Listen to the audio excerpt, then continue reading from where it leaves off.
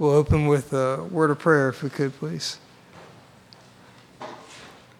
Our great God and Father, we give honor to your name this morning. We bow low in our hearts to worship you and to honor you and to give you glory, to understand or just pause and think about who you are and how great and worthy of our praise you are.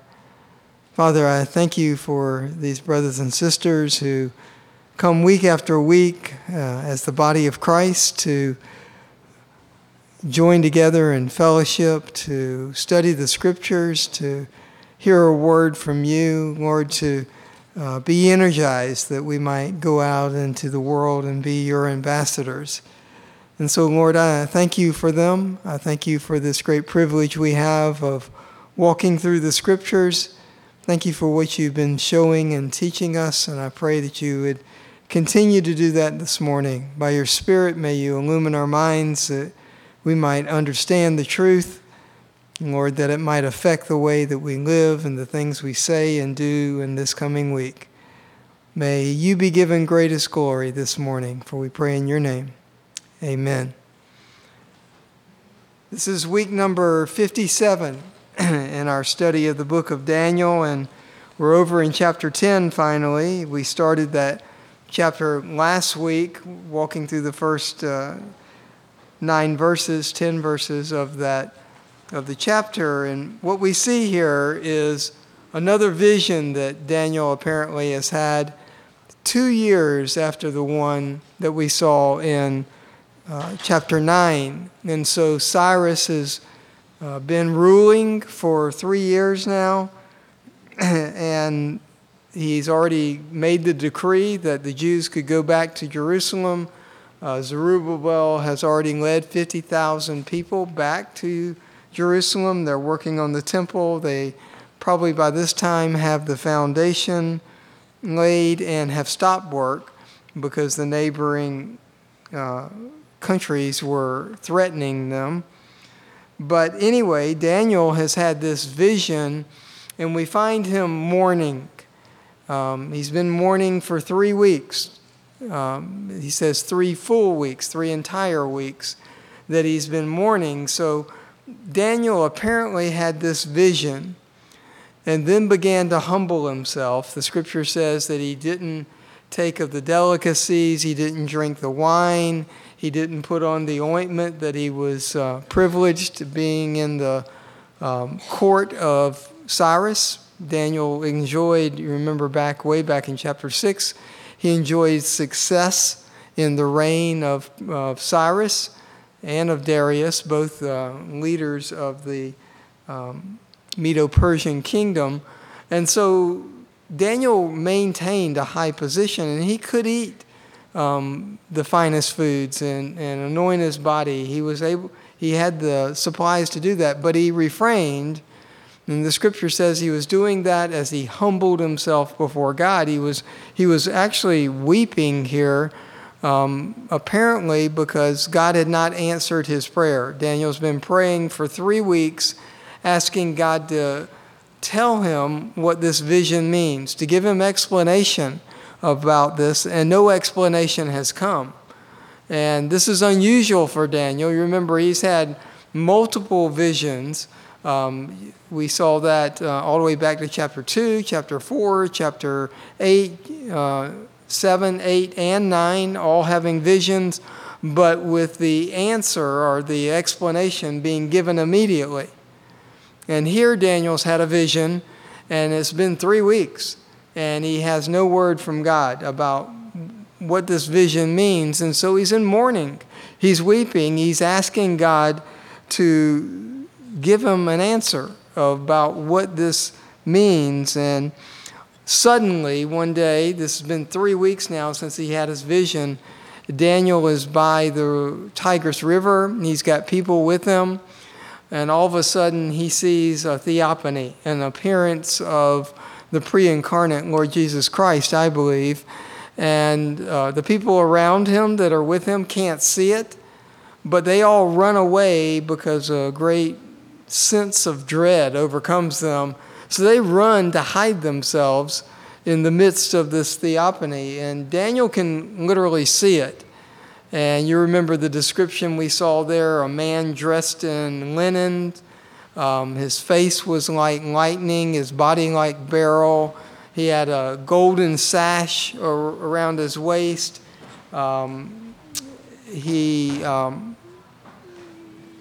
His face was like lightning. He spoke with these strong words. The New American Standard says it sounds like a tumult.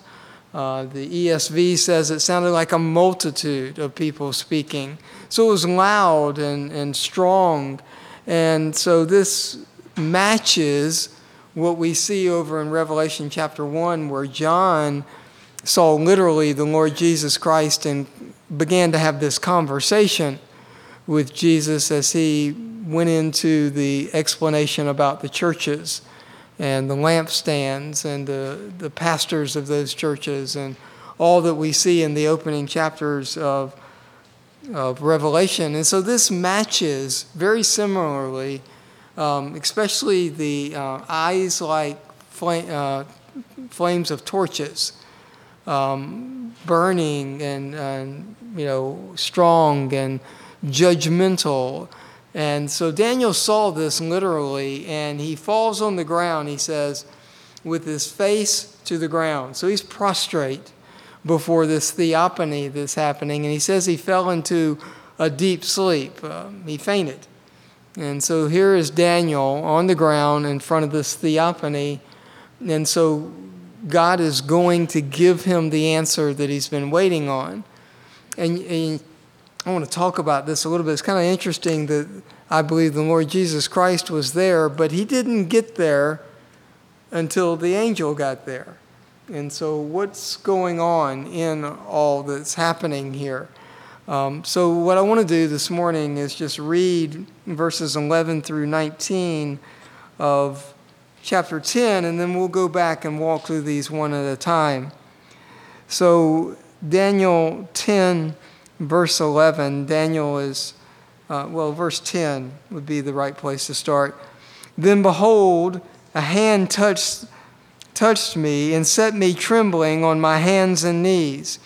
And he said to me, O Daniel, man of high esteem, understand the words that I'm about to tell you and stand upright, for I have now been sent to you. And when he had spoken this word to me, I stood up trembling. Then he said to me, do not be afraid, Daniel, for from the first day that you set your heart on understanding this and on humbling yourself before your God, your words were heard, and I have come in response to your words. But the prince of the kingdom of Persia was withstanding me for 21 days. Then behold, Michael, one of the chief priests, came to help me, for I had been left there with the kings of Persia. Now I've come to you to give you an understanding of what happened to your people, what will happen to your people in the latter days, for the vision pertains to the days yet future. When he had spoken to me according to these words, I turned my face toward the ground and became speechless. And behold, one who resembled a human being was touching my lips. Then I opened my mouth and spoke and said to him who was standing before me, O my Lord, as a result of the vision, anguish has come upon me, and I have retained no strength. For how can such a servant of my Lord talk with such as my Lord? As for me, there remains just now no strength in me, nor has any breath been left in me. Then this one with human appearance touched me again and strengthened me. He said, O man of high esteem, do not be afraid. Peace be with you. Take courage and be courageous. Now as soon as he spoke to me, I received strength and said, May my Lord speak, for you have strengthened me. So Daniel has this encounter with an angel who begins to touch him and speak to him and is trying to get him to a position where he can receive the word that he has to speak to him. Now, in verse 10, when a hand touches Daniel, we don't know whose hand that is. If you continue to compare to what happened in Revelation 1, this theophany, there Jesus Christ touches John, tells him to stand up, not to be afraid, and begins to talk to John. But I don't think that's what happens here. I don't think this is Jesus Christ speaking to Daniel. It appears that it's the angel who's having this conversation. I think Jesus Christ appeared in order to validate what this angel was getting ready to tell him. God himself there in person, so that Daniel will know that this is not just a hoax, or it's not an evil angel. This is the angel that the Lord sent, and his word is true. And so Christ shows up to validate that. But it's the angel that's doing all the action here, that's touching Daniel, that's speaking to him, that strengthens him somehow. It's the interaction between Daniel and the angel, and apparently the theophany is no longer there. Because if it was, I don't think Daniel would stand up. I think he would still stay prostrate.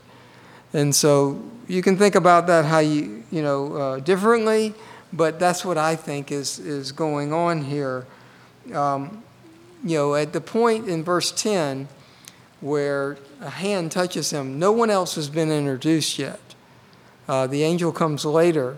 So there are different ways of thinking about that, but I tend to think that it's the angel who's doing all the action here. And so the angel touches Daniel. Daniel's on his hands and knees trembling. Okay? He wasn't on his face. He's at least gotten to his hands and knees, but he's still trembling. And this angel, while Daniel's on his hands and knees, says, "O man of high esteem." And that should be familiar to you, because it's the exact same thing that was said back in chapter 9 when the angel Gabriel got to Daniel, and back in 9, and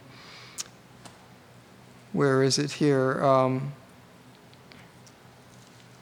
In verse 23, he says, "At the beginning of your supplication, the command was issued, and I have come to you, for you are highly esteemed." And now, esteem just means to be thought well of, or to, be pleased with him. And so Daniel, apparently, God is pleased with him. He's satisfied with how Daniel has been living. Daniel's a righteous man. He knew the scriptures. He studied the scriptures. In chapter 9, we find him reading the book of Jeremiah. He clearly knew the book of Isaiah, because Isaiah calls out Cyrus by name. He knew that the Jews were supposed to return.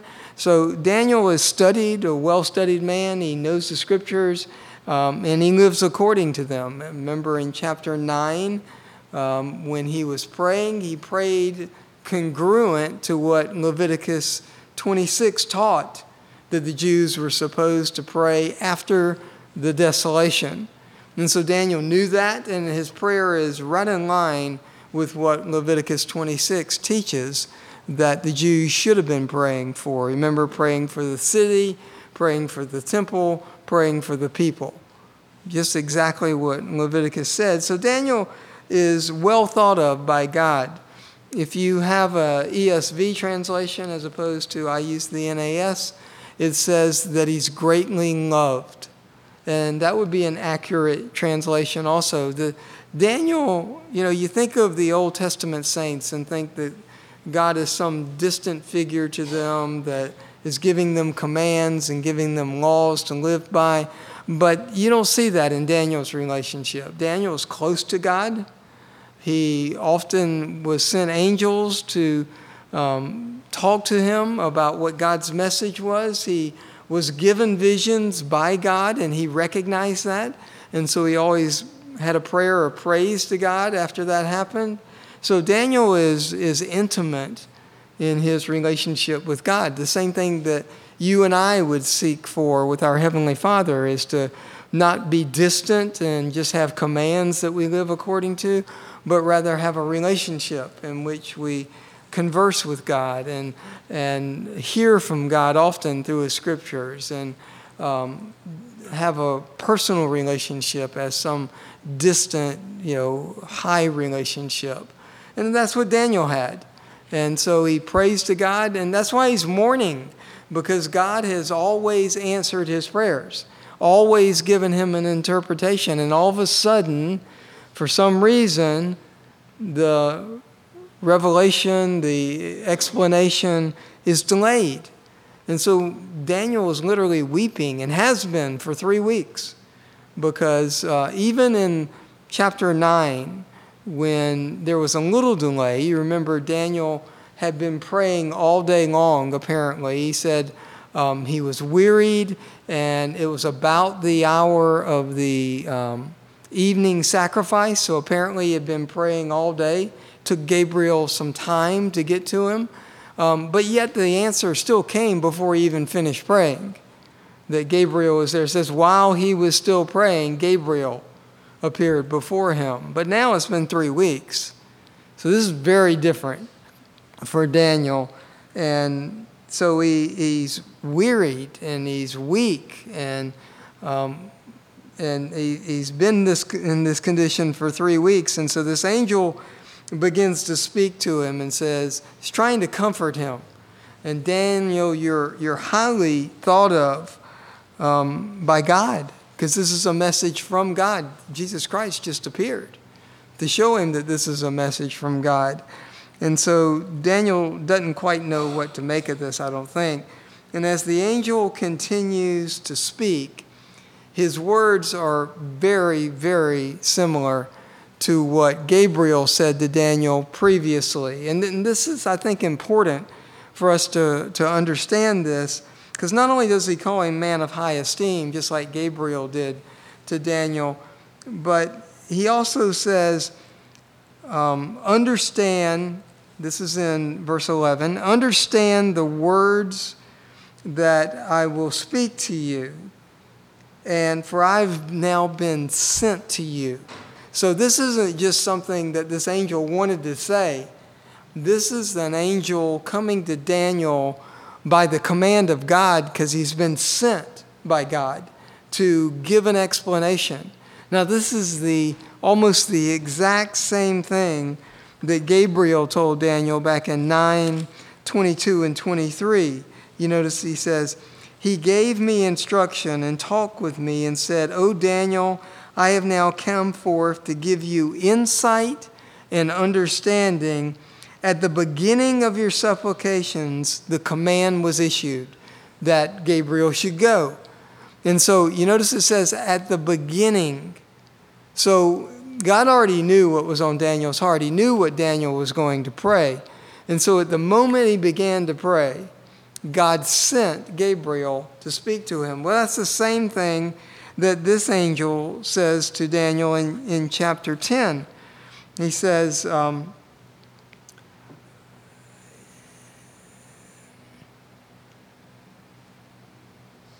notice in verse 12, then he said to me, do not be afraid, Daniel, from the first day that you set your heart to understand. So from the first day. So God heard him 21 days ago. And he commissioned this angel to go to Daniel 21 days ago. And so God immediately responded, but the angel, he says, could not get to Daniel. He tried, he wanted to, but he was thwarted from getting to Daniel. Now that seems a little interesting, doesn't it? An angel with God's message, sent by God, commanded by God to go to Daniel, can't get to Daniel. So that should send off some thoughts in your mind, or some, why couldn't this angel get to Daniel? And so, certainly Daniel wanted to know, and this angel wanted Daniel to know, why has the delay been? Why could you not just show up? Because you've been sent by God. You should have been able to just come. Now, this angel, men that I highly respect, they believe it's the angel Gabriel. Now, I take exception to that, and let me show you why. All the way back in chapter 8, in verse 16, we have a voice over the waters of the river, meaning it's not on one of the banks or the other banks where the people who appeared, the angel who appeared, was. This is coming from the midst of the waters. So I believe this is the voice of God. And you notice in verse 16, and I heard a voice, this is chapter 8, of a man between the banks of the Ulai, and he called out and said, Gabriel, give this man an understanding of the vision. So there's Gabriel in the vision standing on the bank, but God calling to him from the midst of the waters, saying, Gabriel, calls him by name, go tell Daniel what this means. And he does. He goes and gives him an interpretation of the vision of the ram and the goat. And you remember very explicitly, the ram is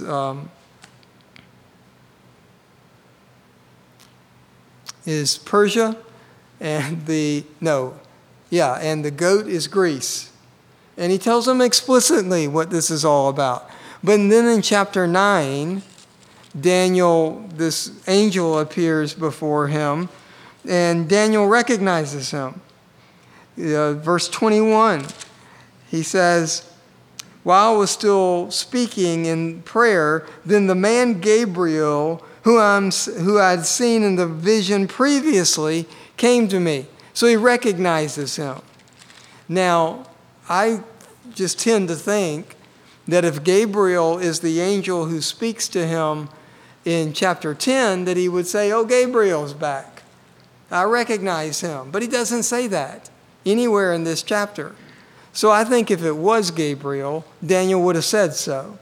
Now, I could be wrong. It could be Gabriel. But this angel says that he is specifically sent to the kings of Persia.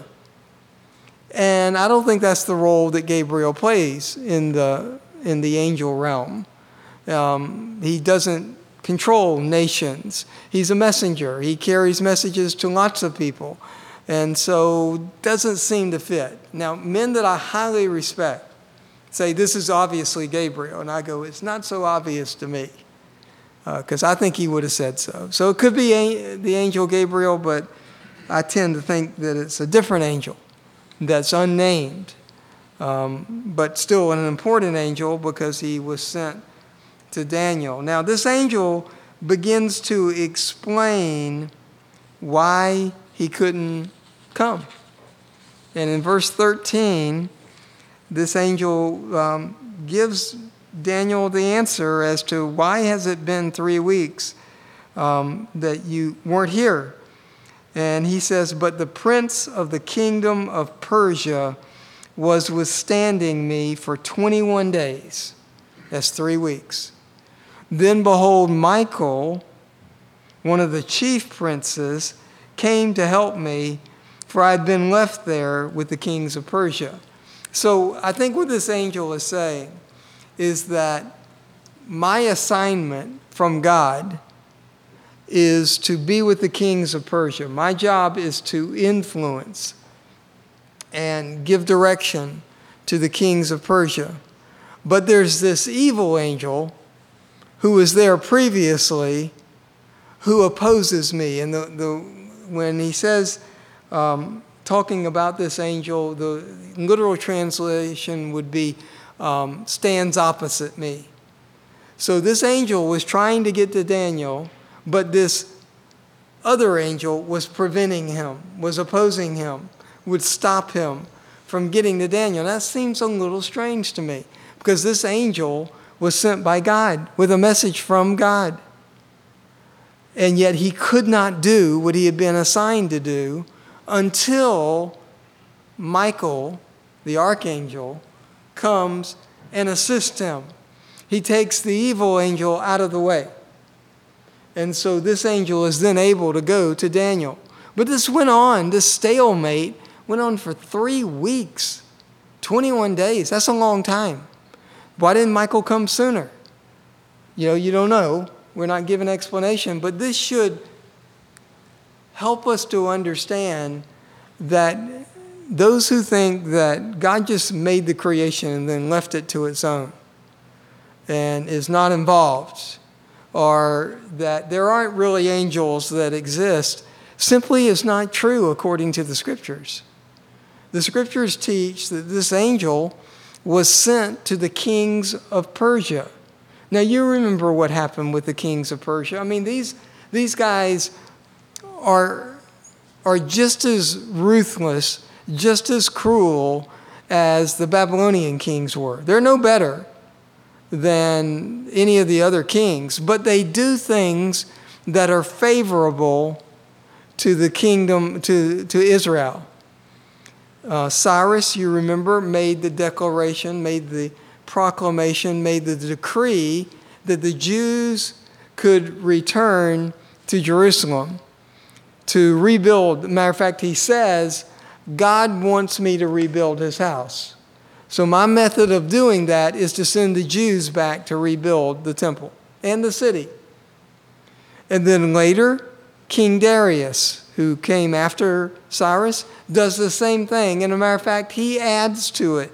He says, same thing, the Jews can go back, they can build their temple, and if you oppose them, then we're going to impale you with a timber from your own house. We're going to kill you.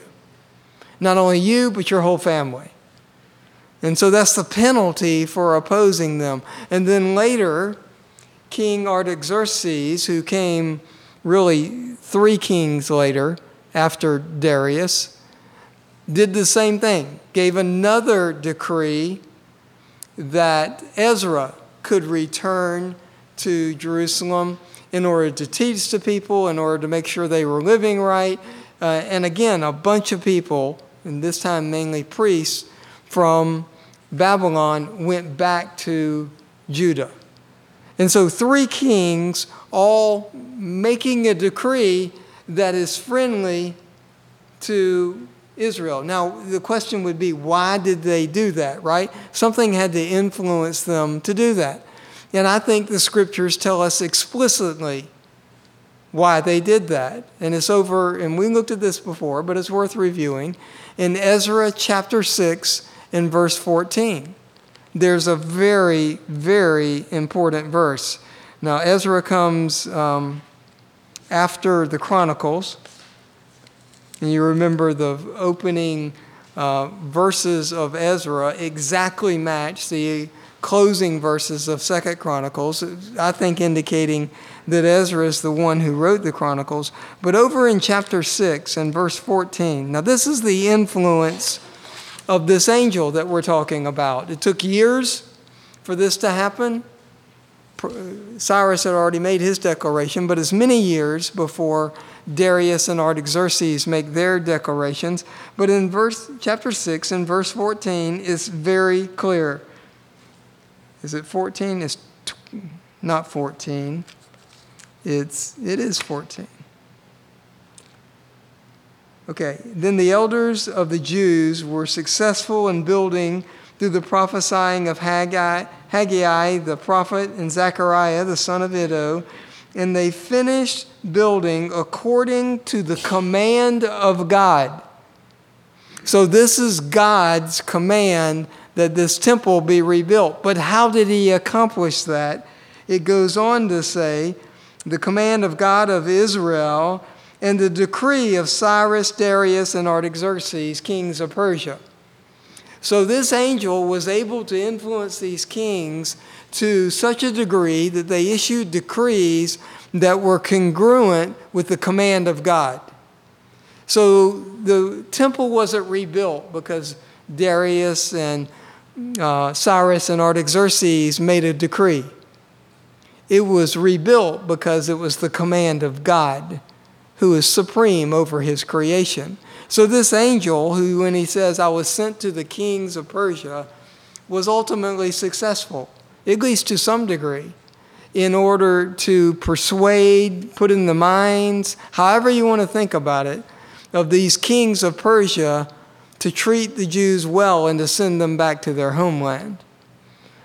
That wasn't just happenstance. That wasn't because they were good guys and they liked the Jews. It wasn't because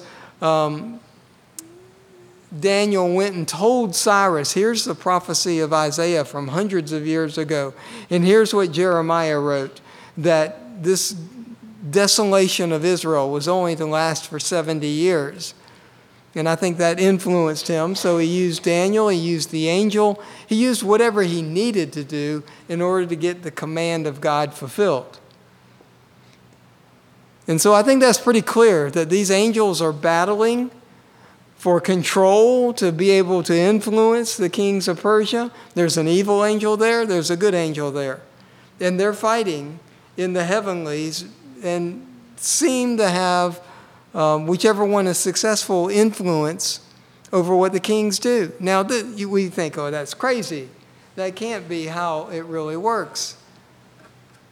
But you think back to what Daniel prayed way back at the beginning in chapter 2 of Daniel. And this is right after God had given, Nebuchadnezzar has a vision. And he calls all the wise men together and he says, I want you not only to tell me the interpretation of my vision, I want you to tell me what my vision was, because then I'll know you really know. Now that's absurd, right? Usually the king would explain his vision and then the wise men would give him an interpretation. Not this time. He says, you tell me the vision and the interpretation. So Daniel, he's going to kill all the wise men, including Daniel and his friends. And so Daniel prays to God and asks him to show him the vision and the interpretation, and he does. And so Daniel, in this praise of God in this prayer in chapter 2, we'll just pick out one verse that he says. He praises God for all his wisdom and his knowledge, and he reveals the things that are in darkness because there is no darkness before him. But in chapter 2 and verse 16, I believe it is. No, it's verse 21. It is he who changes the times and the epochs, speaking of God in heaven. He removes kings and establishes kings. He gives wisdom to wise men and knowledge to men of understanding. He establishes kings and he removes kings. So that sounds like he's directly in control to me. Now, so this shouldn't catch us as a surprise, but it's not the way we think today, right? Do you think that Putin is over Russia because God established him? Or that the Ayatollah over Iran is there because God established him? Or that the kingdom of Saudi Arabia is ruled by a small family because God established them? Or that President Biden was put in office because God established him? Is that the way we think? I don't think so. It's not the way that we view our world. But if God could do it here, and he could put things into the minds of the kings of Persia to send the Jews back to Israel, why can he not do that today? He can. I think he's still involved. Things that are happening across the world are according to the plan of God. What he originally wrote. Things have not changed. He's the same God. The angels are still there. The angels still do battle that we don't fully understand, but they do. And we don't understand all that's happening on the planet, but God is still in control. He still has angels. Nothing's changed. The creation goes on just as it always has, and God is involved with his creation. It's going according to his plan. But it's not the way that we think. But this message given to Daniel should cause us to change the way that we think. Because this is still going on. This is still happening. And it's according to the plan of God. I mean, think about it. This is the Persians overrunning the kingdom of Babylon that had overrun the kingdom of Israel, all according to God's plans. They will get decimated by the Greeks when Alexander the Great comes, according to the plan of God. And then the Greeks will get decimated by the Romans, according to the plan of God. Ultimately, the Romans will get decimated by the Ottomans, according to the plan of God. It's all according to the plan of God. And he's still in control. This goes on, and there's nothing different today. We still live on the same planet. We still have leaders. We still have angels battling in the heavenlies for influence. That still goes on. Why? And it's not the way that I think. Maybe it's the way that you think, but it's not the way that I often think about this world. But it should be. And that's one of the lessons out of Daniel. It's very clear here what's going on. I mean, think about it. The angel sent by God could not get to Daniel because he was opposed by one of the demons of Satan. Now, that's pretty strong. And that still goes on today. The demons are still active. They're still strong. They still battle with the good angels. So, it's what it says, right? I just take it for what it says. And that's what it says. And so I believe this still goes on today. And it should shape the way that we think about what's happening in the world, which I think is getting worse and worse. A lot of people think it's getting better and better. I just don't see that. It seems to be, I'm old enough to remember when I was a little boy, it wasn't like it is today. I walked to school back and forth by myself, past the high school with no problem whatsoever. Nobody ever worried about me. I was 6 years old doing that. And nobody had a concern about that. I'd get home and the back door would be open and I'd walk in, right? Don't do that today, right? So the world, I think, from my perspective, is not getting better. It's getting worse. So, and the angels are still battling. So, this angel finally gets to Daniel. And he's able to begin to have this conversation with Daniel. And Daniel is just a mess and can't even stand up. He's on his hands and knees. And so he needs this angel to help him. And this angel does help him. Let's just go through this real quick here. In verse 14, now I've come to give you an understanding. This is the exact same thing that Gabriel said in chapter 9, of what will happen to your people in the latter days, for the vision pertains to days yet future. And you think about that term, latter days. And I don't know about you, but I think, it's in the scriptures multiple times. Well, it's in the scripture 7 times, all in the Old Testament. It's not in the New Testament at all. And so I tend to think that it's in there a bunch of times. It's not. It's only in there 7 times.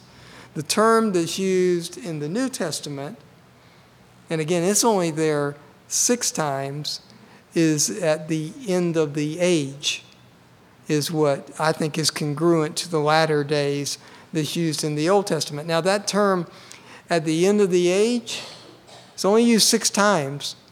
5 of those are by Jesus Christ, speaking of future prophecy, of what will happen at the end of the age. You go to the parable of the wheat and the tares, and he says end of the age multiple times, speaking about what will happen at the end of time of when, what I think here is the latter days. That term, usually brings up flags in my mind. It shouldn't. It's just not used that much. It's used mainly in prophecy in the Old Testament, all the way back to the book of Deuteronomy, which does have prophecy about what's going to happen in the latter days. And so that's the way it's used. While the apostles talk about the return of Jesus Christ pretty often, they don't use this term very often. And they didn't use it at all. Jesus Christ used it. It's in the Gospels is where you'll find it. And it just so happens that term latter days is used once in the Old Testament. And it happens to be the last 4 words of the book of Daniel. You turn over and you look at chapter 12 and verse 13, the very last verse of the book. Allotted portion at the end of the age. It's the only place where that's used in the Old Testament, is here in the book of Daniel, talking about what will happen in the future. So this term latter days just indicates at the end of history, the final act. And so he's going to tell him about what's going to happen. Now, Daniel is physically afflicted by all that's going on. I mean, you look in verse 15 through 17. When he had spoken to me according to these words, I turned my face toward the ground. He couldn't even look at him. Turned my face toward the ground and became speechless. I mean, Daniel can't even respond to what this angel's telling him. And one who resembled a human was touching my lips. I opened my mouth and spoke to him and said to him who was standing before me, O Lord, as a result of this vision, anguish has come upon me, and I've retained no strength. Sounds like COVID, right? You have COVID, you have no strength, you can't even get up, you just want to sleep. That's what's going on with Daniel. He's totally exhausted. And he says, how can I even speak to you? As for me, there remains just now no strength in me, nor has any breath been left in me. He can't even breathe deeply. He just is totally overcome by this anguish of God not giving him an answer. And then, finally, in verse 18, then this one with human appearance touched me again and strengthened me. Now, I don't know what that means, but I do know this, that Daniel responds in the next verse, and he said, this is the angel still speaking, O man of high esteem, do not be afraid. Peace be with you. Get over it, Daniel. I'm going to give you the answer, basically, is what he's telling him. And then look at, now as soon as he spoke to me, I received strength and said, may my Lord speak, you have strengthened me. So Daniel's fine. The angel gets him up, stands him up, says, stand up, touches him, strengthens him, gives him his breath back. Daniel's now ready to receive the message of God. Now, I don't know what it means when it says that he received strength from the angel. Something supernatural happened to Daniel because he was physically just fine from this point forward. So he has been in anguish, but now he's about to get the message that God sent to him. So he's fine. He's good. And so if the Lord wills, next time we'll begin to look at what the angel says to Daniel. And this goes all the way through chapter 11. So he has a lot to say. Okay? Thanks for your time this morning.